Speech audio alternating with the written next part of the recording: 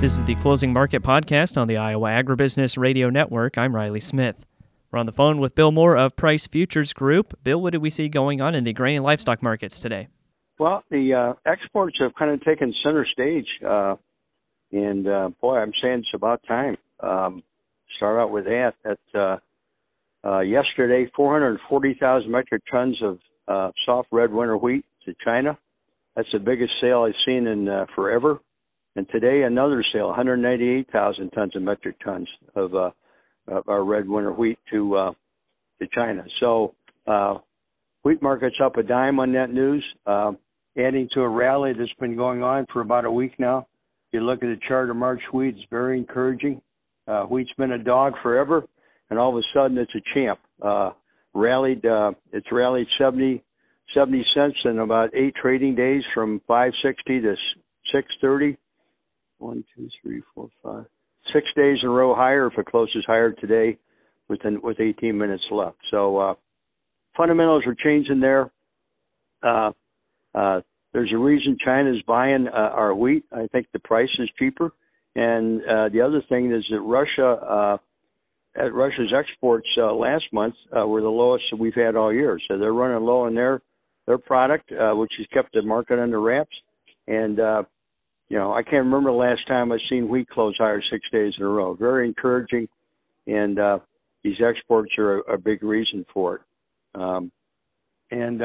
So that's a positive. The corn market is also export-wise in good shape. Our corn is the cheapest in the world because South America sold so much corn to China. Their stocks are running low, and that's pushed up their prices, and we are the cheapest corn on the globe.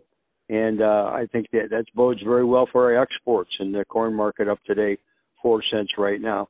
And also they're unwinding the corn-wheat spread, the bean-corn spread as well.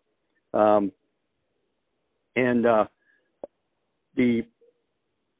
800-pound gorilla in the room, of course, is the South American weather, the Brazilian weather.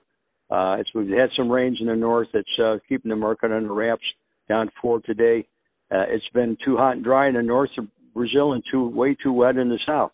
We'll see if that pattern changes. It's trying to change. I don't know if it's going to get the job done, but that's still an important fundamental going through the end of the year. And finally, reports ballooned large this week.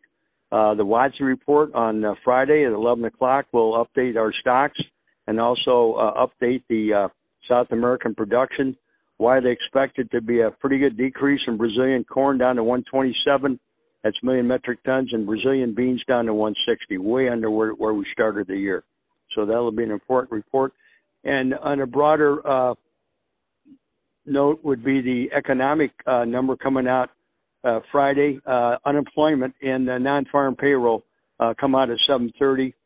Pretty much a foregone conclusion. The rates aren't going to go up anymore this year, as the Fed's job of keep getting inflation back down using higher interest rates has worked. Without putting us in a recession, that's called a soft landing. We'll take it close to the 2% target. We'll see what the numbers show for us on unemployment on Friday. The next idea on the interest rates is when will they start coming down? And early estimates I hear in the late spring. So that's the news on the grains today. Livestock-wise, a nice recovery in the cattle, up $1.50 today. I think just plainly they got oversold. The market went down too far, too fast. The market's come down $30 off the highs made back in mid-September. Quite a liquidation. The funds really bailing out. The cash has been weaker to the point where the market got under the cash. Futures did, and it's supporting the market right now. It's probing for a low because supplies are supposed to be less in the first quarter. Demand is okay. We'll let the market show us when the low happens. Hog-wise, still a problem with China. Battling with China. When the Chinese hog futures go down, they take us with it. Today's a good example. Chinese hog futures sharply lower. Our futures down $1.50. The problem is too much supply. China's not buying any more from us or very little because they got too many pigs on their own. So this is a double jeopardy. They're liquidating, putting pressure on the market. They're not buying from us, also putting pressure on the market. So the hog market's lower today off of that. Also, the slaughters have been up a little bit over the previous week. But I think the market will stay in a range. It's had a spike low of around 66 about 7 or 8 days ago. I think that'll hold the bottom on the low side and 76 maybe on the upside between now and the end of the year. All right, Bill, lots of great information today. For those of our listeners who'd like to get in touch and learn more from the folks at Price Futures Group, how can they do that? 630-947-5176. WMorePriceGroup.com. Check out my newsletter, Agmaster, www.pricegroup.com, the company website. Look at the bios of Jack Scoville and myself. We've both been here at Price a long time. Love to help you out. That again was Bill Moore of Price Futures Group. We'll go ahead and take a look at the closing market prices. March corn is up 5 even at $4.90 and a half. January soybeans down 3/4 cent at $13.05 and a half. January soybean meal up $9.50 at $4.17.80. Soybean oil down 98 cents at $50.26. Chicago wheat up 10 3/4 at $6.31 and a quarter. Kansas City hard red wheat up 5 even at $6.62 and 3/4. Minneapolis spring wheat up 2 3/4 at $7.39 even. March oats down 3 1/4 at $3.91 and 3/4. On the Merc, December live cattle up 125 at 168.50. January feeders up 417 at 214.70. December lean hogs down 122 at 66.82.